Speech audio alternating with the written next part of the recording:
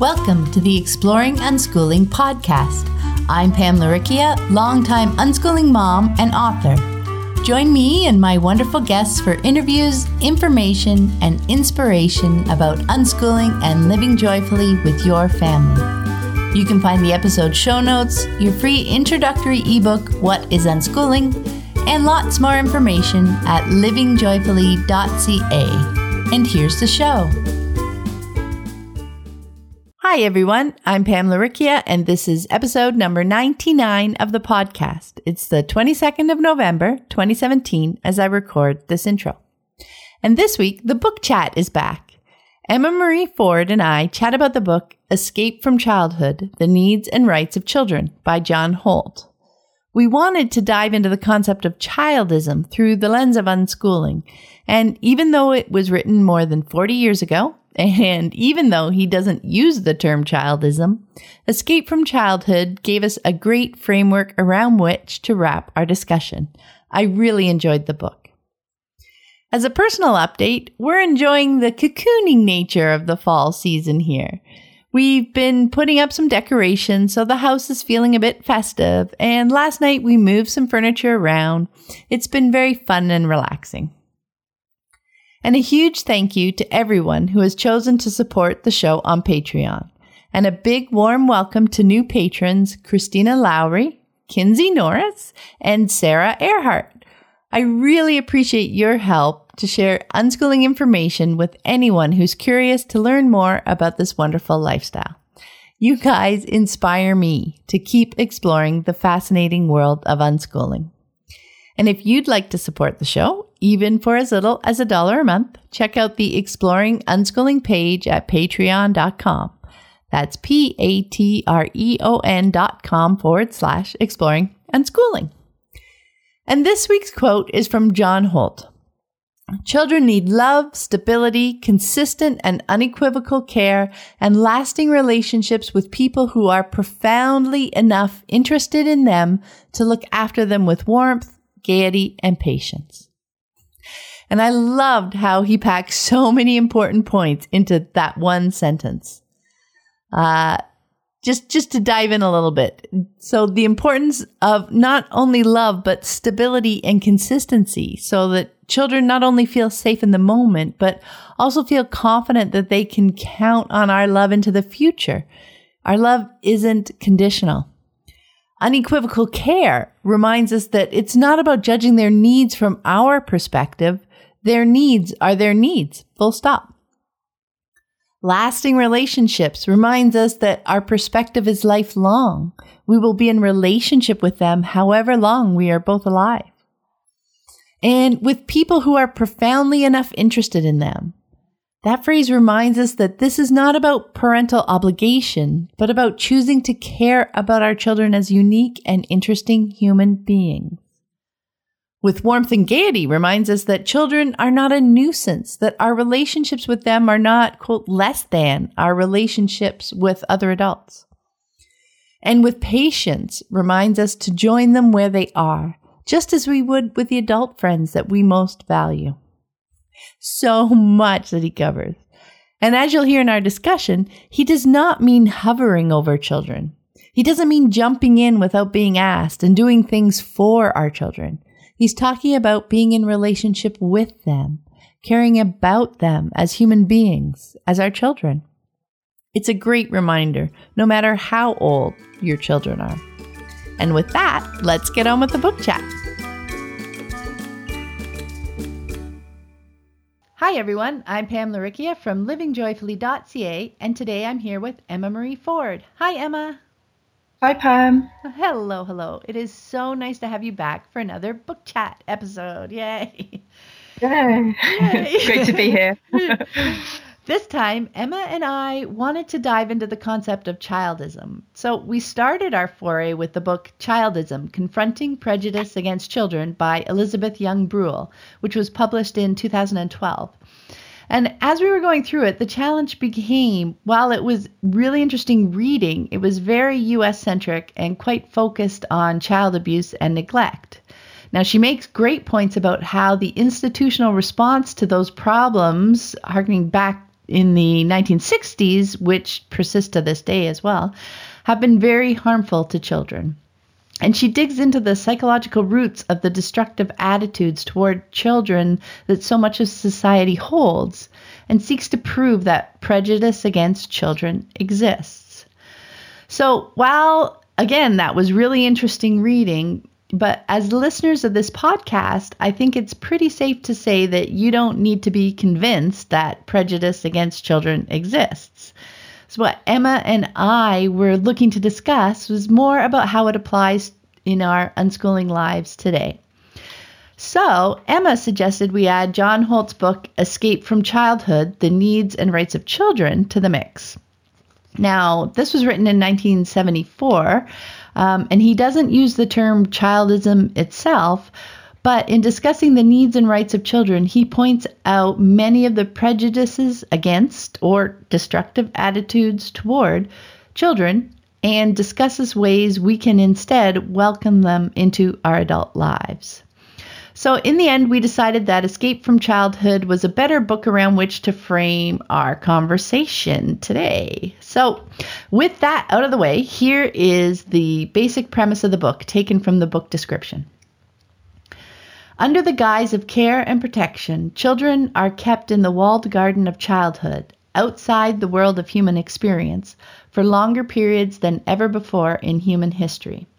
But for many children and parents, the walled garden of childhood is more like a prison where authorities compel and limit personal actions.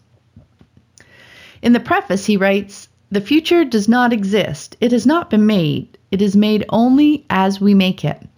The question we should be asking ourselves is, what sort of future do we want? Part of my answer to that question is what I have written about in this book." So the first half of the book looks at the bigger picture, and he talks about the problem and the institution of childhood, the family and its purpose, the competence of children, etc. And then in the second half of the book, he dives into 10 rights he would like to see children gain, and very clearly explains his perspective and reasoning on the right to vote, to work, to own property, to travel, to choose one's guardian, to a guaranteed income, to legal and financial responsibility, to control one's learning, to use drugs, and to drive.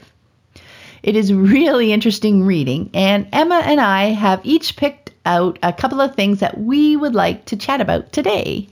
So would you like to get us started, Emma? Yeah, sure. I really enjoyed reading the book, and I think it does connect in well, like you said, with Elizabeth's book on childism. And the first thing that I was sort of picking up on was when John talks in chapter 2, it's called The Institution of Childhood, about how really sort of our idea of childhood and childhood itself is really socially constructed. So I'll just read a quote that comes from that chapter. John says, "In short, by the institution of childhood, I mean all those attitudes and feelings and also customs and laws that put a great gulf or barrier between the young and their elders and the world of their elders, that makes it difficult or impossible for young people to make contact with the larger society around them, and even more to play any kind of active, responsible, useful part in it. That lock the young into 18 years or more of subserviency and dependency, and make of them, as I said before, a mixture of expensive nuisance, fragile treasure, slave, and super pet." So I thought it's a really strong quote, and possibly for some quite controversial. Yeah. But I thought he really picks up on some of those issues that Elizabeth Yule-Brynner talks about in childism, in terms of the institution of childhood itself. How we perceive it actually serves to divide us from children. You know, we see us and them. So children are no longer just part of, of us as a community, but they're separated off. And that makes it possible for us to sort of see them in a different way and to treat them differently, to create sort of different contexts for them, like school, and to just to really sort of like project perhaps some of our own unresolved conflicts and difficulties that we might have, which is what Elizabeth talks about in Childism, onto children. Whereas if we didn't have that sort of artificial separation, many of these difficulties wouldn't arise in quite the same way. And then John talks in the first few chapters of the book how actually we didn't always have this notion of childhood, and it's actually sort of like a construct that's developed like since the 70s, well, he talks about it since the 17th century really and onwards, and through the Industrial Revolution, that made it possible for families to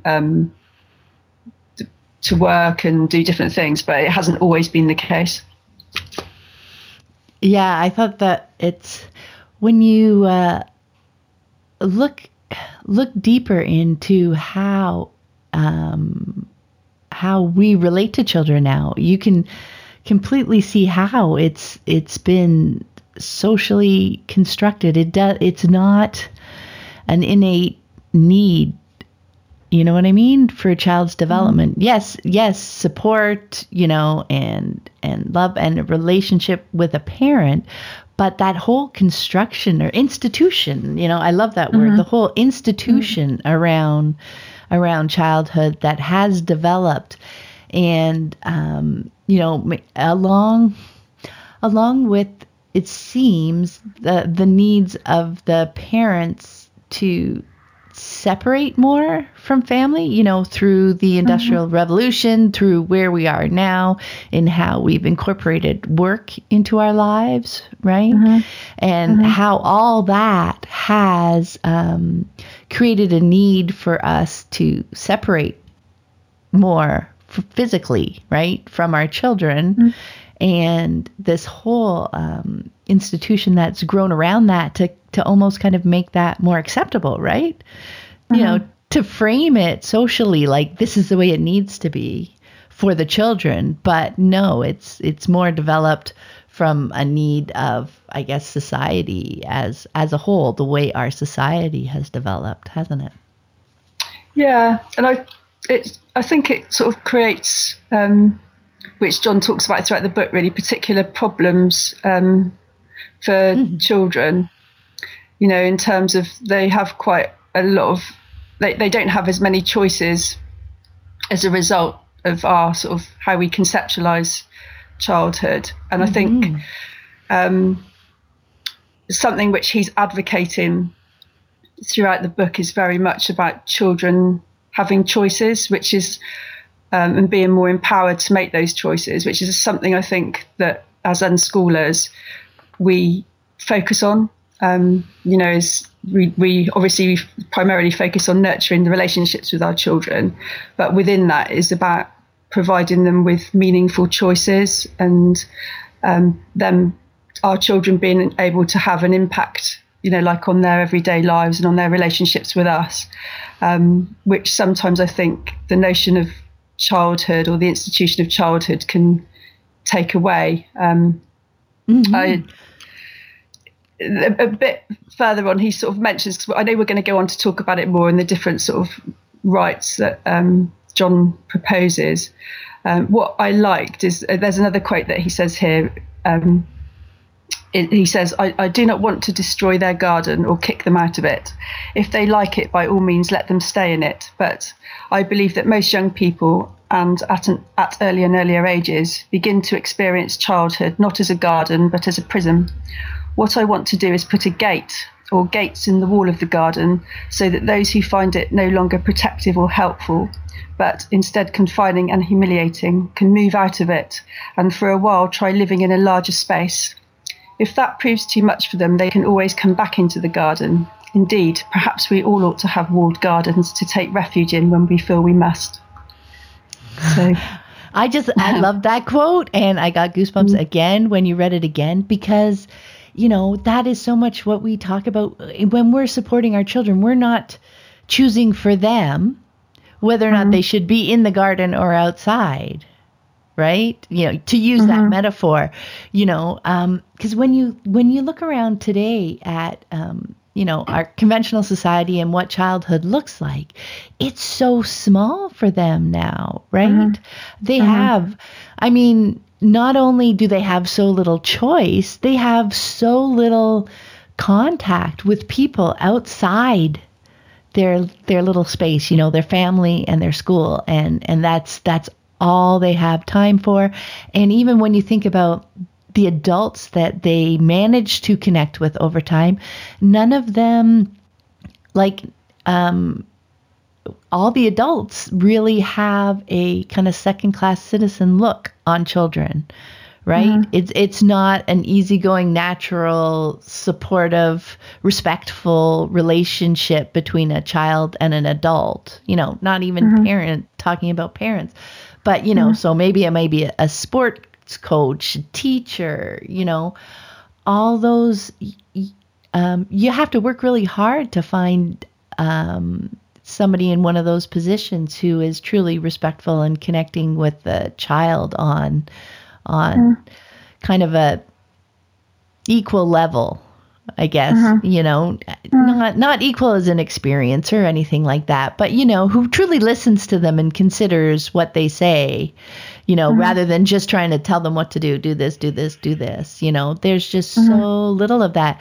And I love the idea that it's also not about, in his metaphor, knocking down that wall and making everybody, fend for themselves kind of dealio, right? It is about creating, like we do in our unschooling families, creating those connected and engaged relationships so that our children feel safe and cared for and loved, but using that to help them step out into the world as far as they would like to. And I loved his point about also, get out there, explore, and if finding it's not something that fits with you, to be able to come back without any, repercussions or judgment or anything like that. I love the idea. That's of that kind of safe space for anybody. That's one of the biggest things throughout the book that he mentions over and over when he's talking about children is we're talking about stuff that's useful and helpful for the lives of anybody, adults included, right? Yeah, that's one of his really big focuses, and that was something that I loved each time. So yeah, when I read that quote that you shared, I thought that was an awesome way to use that metaphor to talk about how we and our children engage with the world. Yeah. Okay, so let's move on to one of the points I wanted to share, which was from chapter 4, which is called The Family and Its Purpose. And there were a couple of great quotes from there that I wanted to highlight. First, John wrote, "At its very best, the family can be what many people say it is, an island of acceptance and love in the midst of a harsh world. But too often within the family, people take out on each other all the pain and frustrations of their lives that they don't dare take out on anyone else." And a bit later, he wrote, "They need love, stability, consistent and unequivocal care, and lasting relationships with people who are profoundly enough interested in them to look after them with warmth, gaiety, and patience. This notion that a child cannot grow up healthy unless he is at every moment under the eye of some adult who has nothing to do but watch over him is very modern." And I love, reminding myself that this was written in 1974, because, even today, that has gotten nothing but grown even more, right? That fear, that need to protect children from some nebulous something, and that we need to watch over them. They can't walk to the park. They can't walk to school. They can't, do any of this. Just thinking of children as so incapable of doing things, right? So I like the point that the points that he made around the nuclear family, how it's been getting smaller and resulting in the circle of adults that children are in contact with getting smaller. I mentioned that a little bit earlier. And so when you look at it from the family perspective, which he's doing in this chapter, this puts greater pressure on our parent-child relationships, which makes them feel more intense, like there's a lot at stake because there's so few adults that our children are connecting with. Mm-hmm. And that reminded me of our chat. I'm pretty sure it was in the Attachment Parenting book, where you mentioned that our actions don't have the desired results 50% of the time, and that it's all about reconnecting after. So that came up when he talked about how it feels like there's a lot at stake and our relationships are more intense. We have so much fear wrapped up in creating a, quote, ideal relationship with our children that we can feel scared to do anything, right? We shy away because we're scared that we might knock it off balance, right? When things are going well, we want to really just keep it and care for it. But, that actually gets in the way of a solid connecting relationship because you're avoiding connection now. And remembering that half the time you may take a half a step in the wrong direction and need to adjust. As back to how the metaphor I like of the dance of relationships, right? I think John nailed it in this sentence, which again, he wrote more than 40 years ago. Many parents find it hard to say no to their children, even though they say it much too often, because it seems to threaten their ideal relationship with the child. So in unschooling circles, we spend a lot of time talking about how to build those strong, connected, trusting, resilient relationships with our children. And they are vital so that when we're in conversation with our kids, they know that our comments and questions are truly about the topic, not subtle judgments of them as a person. So they don't take things personally. And we don't take things personally, right? John wrote, "The no is a thing of the moment, connected only with the act of the moment. It is not part of a larger yes or no about her as a person. So she takes the no for what it is and life moves on." He was talking about an example he shared where a no came up. So I just think it's so fascinating to see that the things we talk about and work on our unschooling journey today, and to be able to see them through this new perspective, and it makes them feel all the more vital and important, right? Even when you're looking at the bigger picture of childhood and the institution of childhood and family and how we can actively live today. I just thought that was really cool to see how well it meshed with the things that he was talking about back then.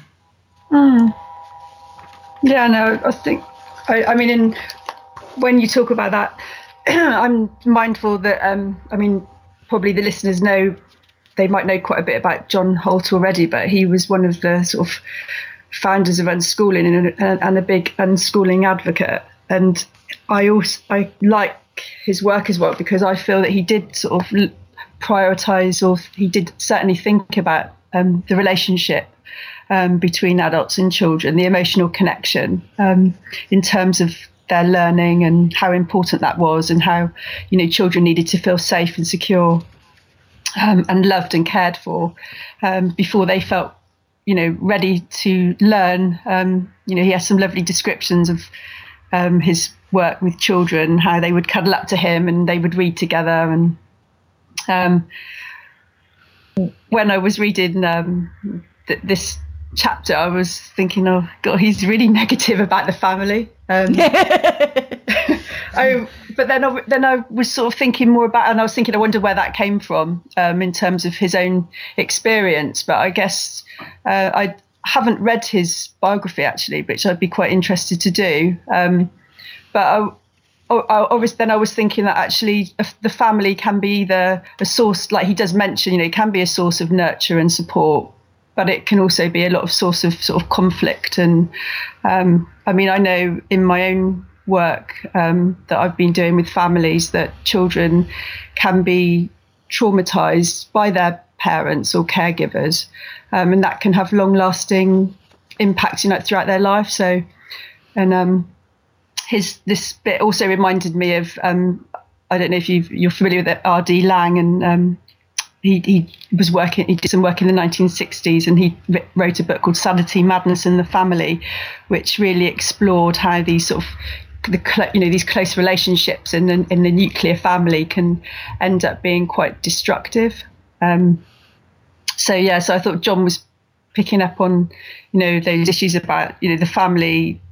It is not always the ideal environment, and how giving children more options and choices to move away from that when they feel ready, or to connect with other adults, is actually a really sort of healthy and positive thing. Mm-hmm. I think one thing I reminded myself of when I was reading this chapter was that this book is not unschooling focused. He is opening up to the broader idea of childhood, right? Mm-hmm. So I know I have, I've seen that in action in a lot of families, and some even with unschooling families, right? You can't say that our relationships are perfect. Like back to that 50% again, right? So many of us, certainly at the beginning of our unschooling journey, is so much about learning how to be in relationship with another person. With our child is our motivation, right? But we learn about relationships in general through that. And that is a lot of work that we do up front, because we haven't learned how to, release that, the intensity that we bring to relationships, to release the power that's involved, right? And the judgment through people's choices and actions in relationship. So it is a lot of work. And, people who are newer to unschooling are still learning that. Some people jump in and think unschooling's just, a free for all at first, and don't realize yet that they have that relationship work to do. Things will still get more out of control until, they reach a point where they hit that aha moment that, I need to do something about this. I need to figure this out. So, I had to admit right there when I was reading that yes, this is a possibility. And for children, there are times and families in which those aren't healthy relationships, right? And that it's great and important for them to have kind of an extended family, or, other adults and places that they can go and have healthier or less pressure cooker kind of relationships, Yeah. So I thought that was interesting. I think I can pick up on a couple of those bits in terms of, I think the work that we do as parents is an ongoing thing. However long we've been unschoolers, there's all, our children change at different points, and our relationships evolving. And I know you interviewed Theresa Graham Brett a while ago, and she's written a great book called Parenting for Social Change. And she's also got some articles on her website that she talks about adultism. So she's coming at this from a slightly different perspective, but looking at how, as adults, we have our own adult prejudices towards children. And she really focuses on that, acknowledges the power imbalance that's inherently there between parents and children. And I think as unschoolers, we're hopefully we are mindful of that, and we try and address that balance. We try and enable children to have choices, and we, as you mentioned, we try to do our work on ourselves, like to avoid projecting onto our children some of our own sort of past sort of conflicts or insecurities. And Theresa really covers all this in her book as well, sort of delving into that a bit more deeply, just how we're really all vulnerable to that. So I guess in a way it's not as if some of us can get it right. It's just an ongoing process, that the more aware you can be of it, the better. Yeah, I love that, because that is one of the things you figure out on your journey. Is it, oh, this isn't something I'm going to learn and finally get right and then can finally relax the rest of my life, right? I got the A and I'm good, right? Yeah. No, that is absolutely something that you realize along the way. Is that, oh, this is life. This is connecting and engaging with people in this moment, making my choices and seeing how things go and learning from each interaction and each experience. You learn a little bit more because, like you said, not only are our children changing and growing, so are we. So there's never one static answer that's going to apply forever. So yeah, that's a great point. And yes, I love Teresa's book, and I'll be sure to put a link in the show notes as well. I think that's a great book for helping us work through a lot of I was going to say baggage. That seems a little negative, but because, what we've learned in our lives about relationships up to that point, like we learn what we're engaged in, and depending on the family environment that we grew up in, those are the tools and the things that we know when we get started with our own kids, aren't they? Mm-hmm. Okay, so I'm going to do the next point because we decided to do these in chapter order. The second piece I wanted to talk about, which I thought was so interesting, this was chapter 12, and the title was On Seeing Children as Cute. Now, I just wanted to point out to people that this chapter has been excerpted and published with permission on Jan Hunt's website, The Natural Child Project, and I will put a link in the show notes to that as well. And I spoke to Jan just a couple of months ago on the podcast, so I will put a link to that as well if you're interested. But what John Holt means by On Seeing Children as Cute is we should try to get out of the habit of seeing little children as cute. That our response to a child is authentic when we are responding to the qualities in the child that are not only real, but valuable human qualities that we would be glad to find in someone of any age. I mentioned earlier how he's always, coming back to this constantly, right? That these are values about being human, not childish, things and adult things. We're talking about human qualities. Anyway, so here's a quote I wanted to share about this. Children tend to be, among other things, healthy, energetic, quick, vital, vivacious, enthusiastic, resourceful, intelligent, intense, passionate, hopeful, trustful, and forgiving. They get very angry, but do not, like us, bear grudges for long. Above all, they have a great capacity for delight, joy, and sorrow. But we should not think of these qualities or virtues as, quote, childish, the exclusive property of children. They are human qualities. We are wise to value them in people of all ages. When we think of these qualities as childish, belonging only to children, we invalidate them, make them seem things we should outgrow as we grow older. Thus, we excuse ourselves for carelessly losing what we should have done our best to keep. Worse yet, we teach the children this lesson. Most of the bright and successful 10-year-olds I have known, though they still kept the curiosity of their younger years, had learned to be ashamed of it and hide it. Only, quote, little kids went around all the time asking silly questions. To be grown up was to be cool, impassive, unconcerned, untouched, and invulnerable. So when I talk about our unschooling journeys, I often mention how our children can be our very helpful guides. And it's exactly for this reason. They are wonderful human qualities that we have lost, that we have learned to try to keep hidden, that we see in our children. So much of our unschooling journey is about excavating these traits so that we can once again fully engage with our lives. I have some examples that he shared to talk through. So I thought I'd share a couple. The first one was when a young child is crying.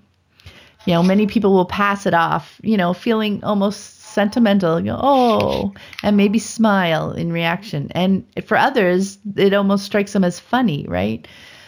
But there's nothing funny about a child crying. As he points out, a small child does not cry for trivial reasons, but out of need, fear, or pain.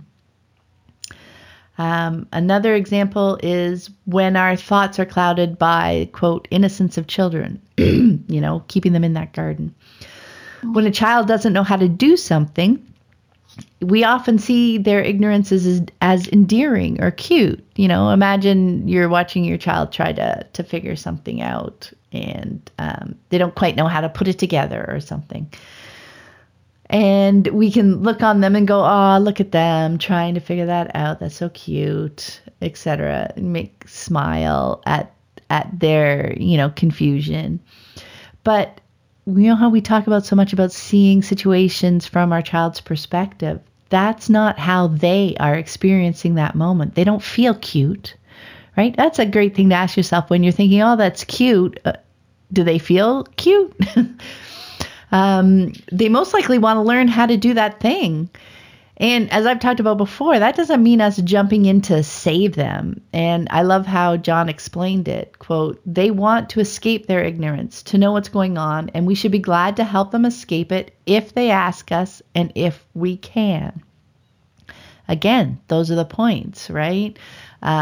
Following their lead. Maybe they are deep in the flow and they're figuring a lot of stuff out as they try all sorts of different options. So not jumping in and taking over that learning for them, but being available to help them the minute they look up and they want somebody to help them figure out the next step. I love the point that innocence and ignorance are not the same thing. He writes, by the innocence of children, we mean something more, their hopefulness, their truthfulness, confidence, their feeling that the world is open to them, that life has many possibilities, that what they don't know, they can find out, and what they can't do, they can learn to do. I think there was one other example that I thought was good about when they're in the flow. That's the same kind of idea, but when you look at it from their perspective, even though it looks cute when they're, maybe they're really accomplished at doing something and they're actively doing it and you're going, whether it's playing the violin or playing a video game or, any activity, coloring, art, whatever it is, maybe that they're passionate about, that they're right into, they're in the flow. Again, we often think, oh, how cute. Look at them. But again, they're not trying to be cute. They don't want to be seen as cute. They aren't doing the thing for any outside approval or judgment at all. So don't try to turn your child into an actor in your show. Leave him alone to get on with his work. And I wanted to pull out that last bit because I think it's so important to consider. Don't try to turn him into an actor in your show. And this ties back, I think, to the intensity of our relationships with our children. Be careful not to make our relationships with our children all about ourselves. I think it's something worth checking in with ourselves once in a while about whether we're seeing our children through how they reflect on us rather than seeing them as separate entities in their own right.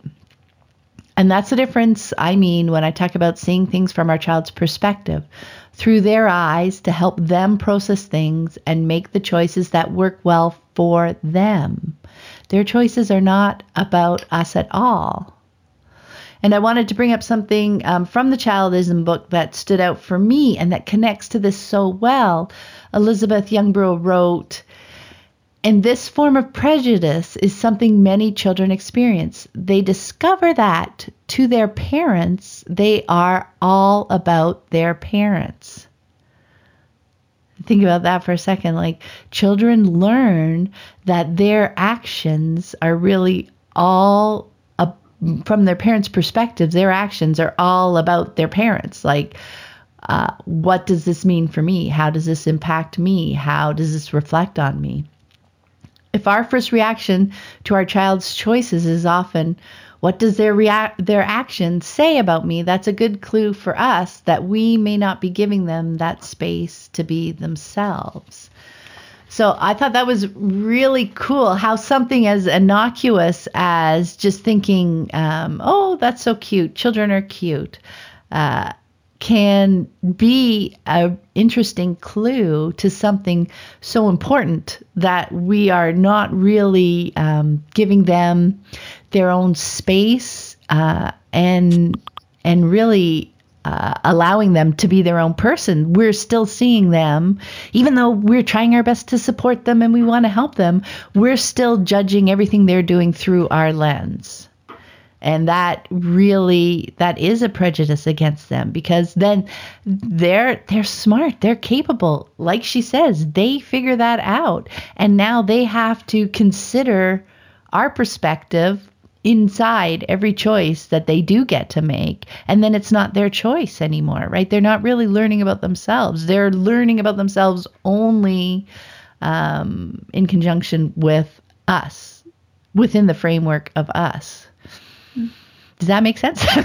Yeah, sure. And I think it's such an important point, and something that I think it's really easy to slip into is to sort of not seeing the sort of the real and individual qualities of a child. It reminded me of a quote that you probably heard by Sandra Dodd, where she says, if your child is more important than the vision of your child, life becomes easier. I love that quote. Yeah. I just think the whole thing is, like when we see children as cute or there for us, to please us, then we're not actually seeing them, their real qualities, and we're missing out on so much in terms of being able to connect with them as well. Because I think when we have any kind of lens, it does influence how we interact. And and I think you mentioned Elizabeth Young Rule as well, and in her book she does talk about how prejudice operates because other children, really, we don't see them as people, like we dehumanize them in a sense, and so we're not looking at them actually with the real qualities that they have, and so that objectifying process really enables us to sort of treat them differently, which is what I think. I was going to say that's this whole challenge of the development of the institution of childhood, as he talks about, right? That's just another layer of stuff between us, right? That makes it harder for us to connect with them, to really see things from their perspective. We're just so used to seeing it from our own, right? And that's fine. There's nothing wrong with that. That is our perspective. But when we're in relationship and trying to help and support our child growing up, we also need to be able to truly release our framework, throw away that lens, and also be able to see through their lens, right? And not belittle them, not think, oh, that's childish, that's cute, just all the minimizing we do of what children do. They're just their day-to-day lives, right? I think it's so important, and in a way it's one of the reasons why I was interested in unschooling. I mean, not consciously, but I think it informed me, because he talks quite a bit, I think it might be in this chapter, about children learning through the Suzuki method of the violin, and that's actually what I did. But I was quite hot-housed, and so although I can see that the Suzuki approach could be really relational. You learn alongside your parent, and you do it in a way that you're playing interesting music right from the beginning. Like, you don't have to start off like learning the scales and things, but you're playing exciting and interesting things. But again, with anything, it's how it's done. And there was when I did it, there was quite a pressure to achieve. And so I think I felt that I didn't want my children to experience that same type of pressure, so that if they were interested in something, I wanted it to be more about them. Like you talked about then, like I didn't want to make it all about me. I wanted their interest to emerge organically, rather than it being something that was more imposed upon them. So I think it's sort of getting the balance. Well, I don't know if balance isn't the right word, but I think with unschooling, it is being guided more by the child, and rather than having like that framework or theory, but seeing what they're interested in, how they would like to do it, and not jumping in and sort of taking over, which I think can happen. It can happen. I think that happened to me a bit. So I think I'm sort of quite sensitive to that dynamic.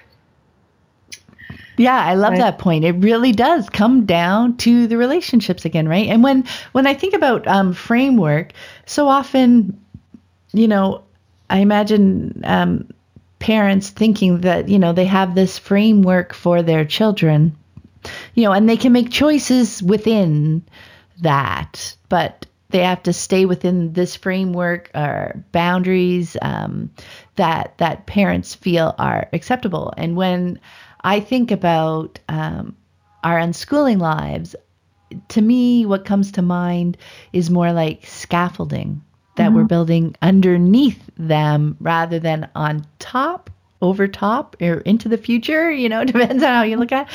But that scaffolding of support and understanding on which our children, or that walled garden, whatever, where they feel safe and supported.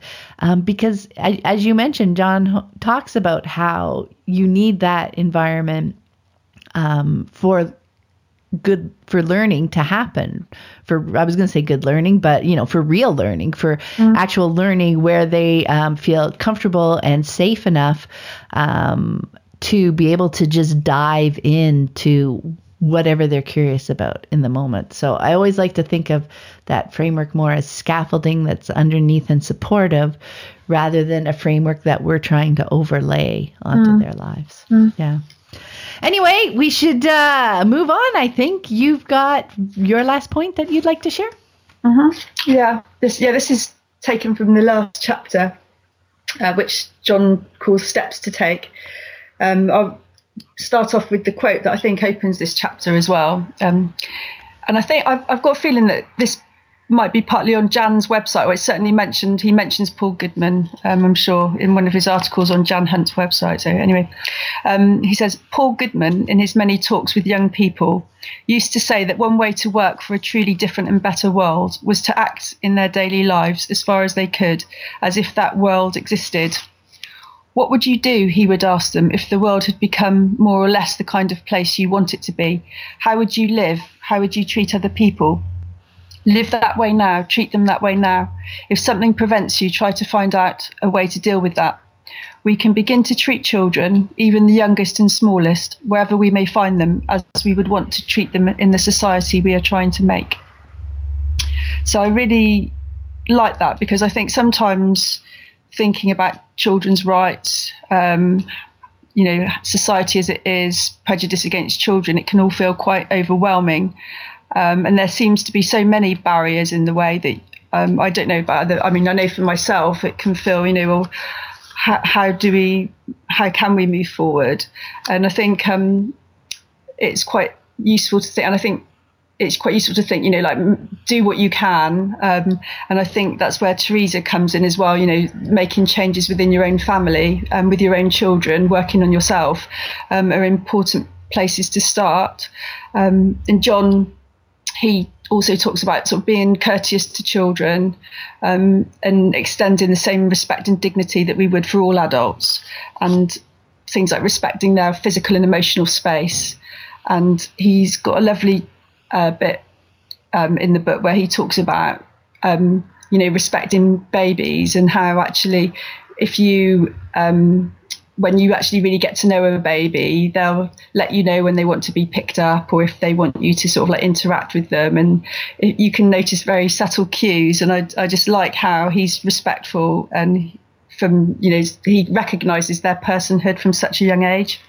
Because I think sometimes people just maybe pass a baby around and they might not notice that the baby's attached to a particular person, or they may be tired or upset. It's like the baby becomes the property of the group rather than, but he brings it back, and he talks about respecting children's rights, to their property and to their privacy, and also to their own sort of like internal thoughts and their emotional world.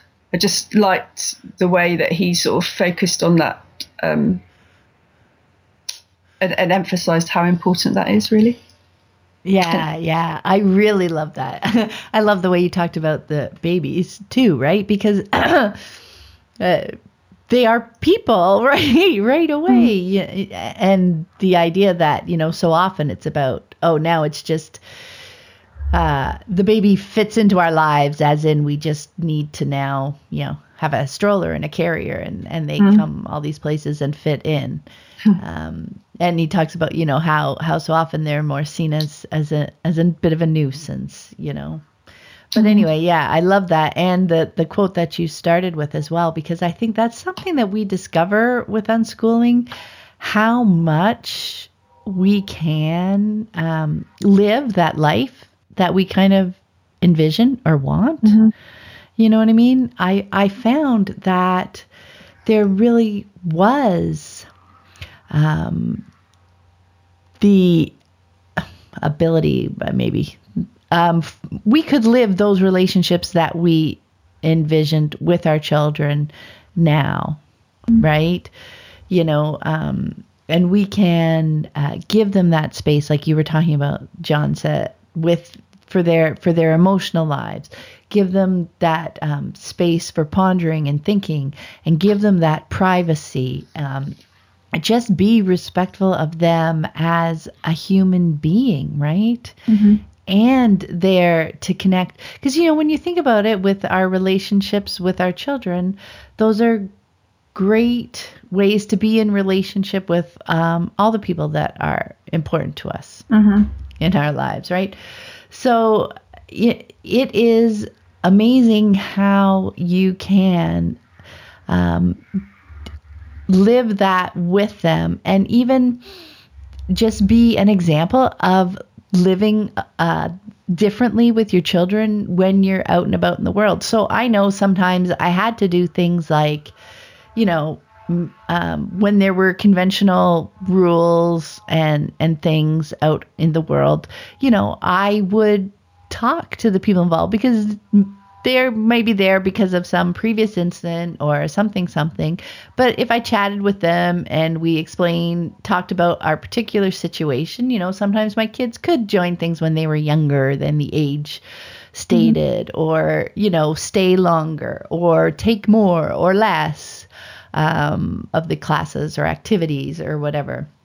There are ways for us to engage in the life that we envision now. And just by doing so, we're living that out in the world, and other people are seeing that.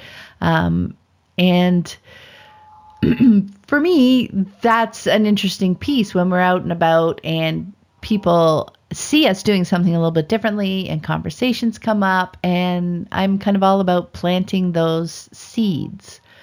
Not confrontational about it, not putting expectations on other people, but to be able to just plant those seeds that this isn't the only way. And I think, that message is getting out there now. And I love the people who are more dedicated to, confronting those kinds of rules and things more directly, politically, etc.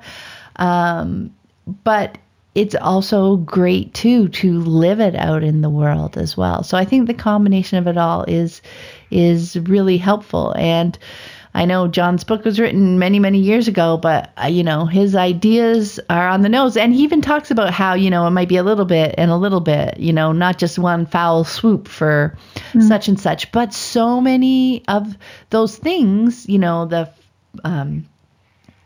so many of those needs and rights that he talks about, we can incorporate reasonably well into our lives today.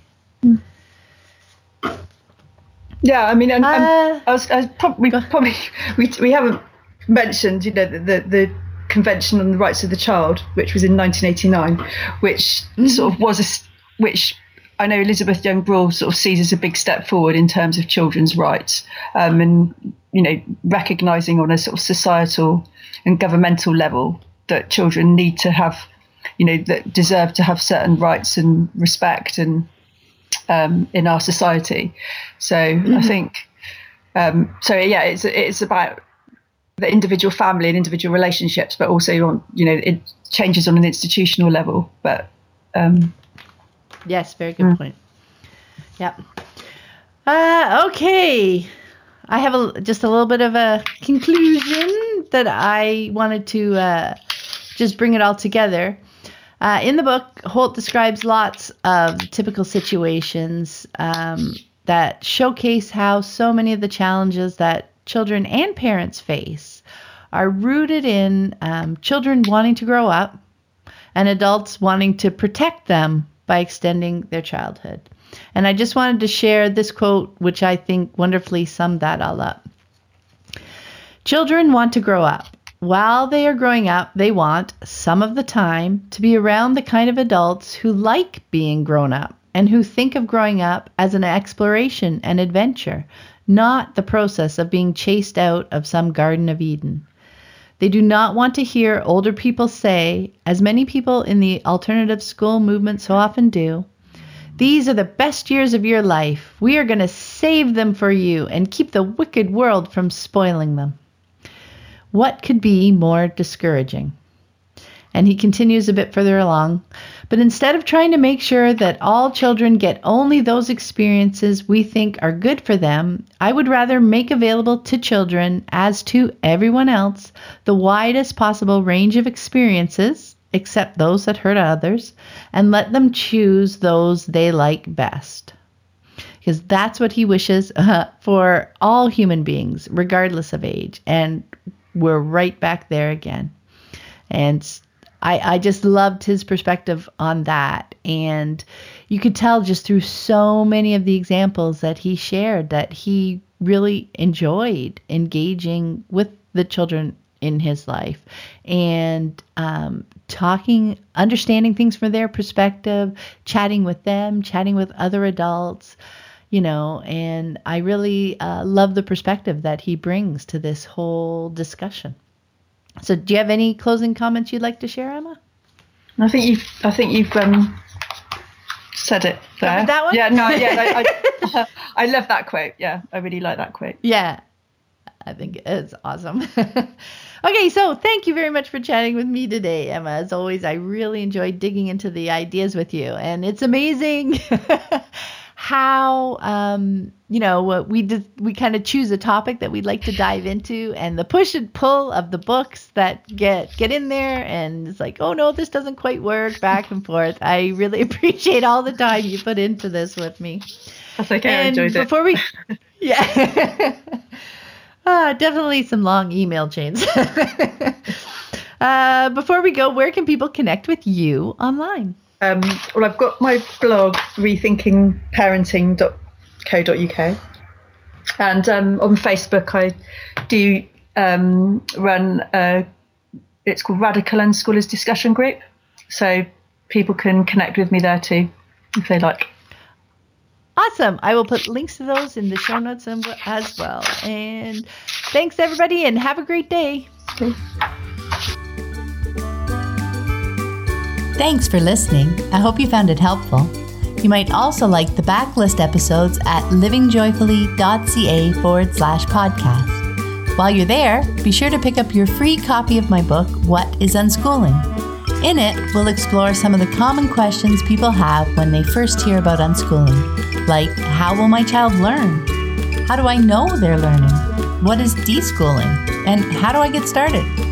It's also available at many online ebook retailers. And if you'd like to connect online, you can find me on Facebook at Living Joyfully. Until next time, have fun living and learning with your family.